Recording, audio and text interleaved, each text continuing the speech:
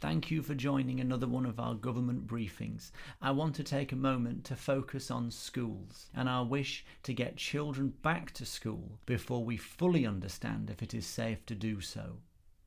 We all know how important school is for children, and I want to thank every teacher for going above and beyond. We won't pay you enough. We all know how important it is for children to be at school.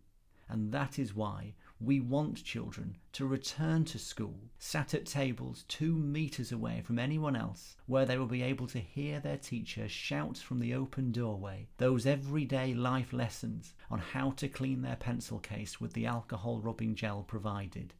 We also know that for many children, school is the only time they get to socialise and be with their friends. And that is why children need to return to school, so they can enjoy being in the playground, watching their friends play their own game of staying inside the chalk-drawn circle. It is also important for our most vulnerable children to be in school.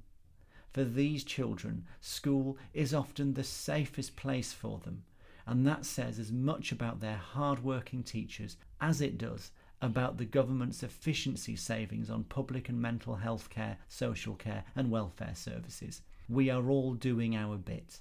If I may say a few words about safety. We promised that we would not ask children to return to school unless the government had achieved its 5 tests for public safety.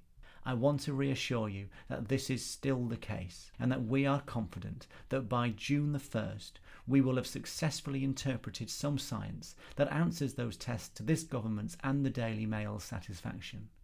We already know, for example, that the risk to children is very low, and that only children who can spell coronavirus are known to transmit the disease. That is why we are only asking our very youngest children to return to school. It just makes sense. I know that schools are working very hard to make the necessary safety arrangements so that their schools can open. We are providing schools with regular guidance that will be able to help schools by contradicting and challenging any sensible plans they were thinking of putting in place. I am also working very hard with the unions, working hard to ignore them to the very best of my ability. My door is always closed, and I speak regularly to the imaginary teachers inside my head who continue to tell me that everything is okay. Finally, I want to say thank you again to all those brave teachers, and I look forward to cancelling your summer holiday very soon.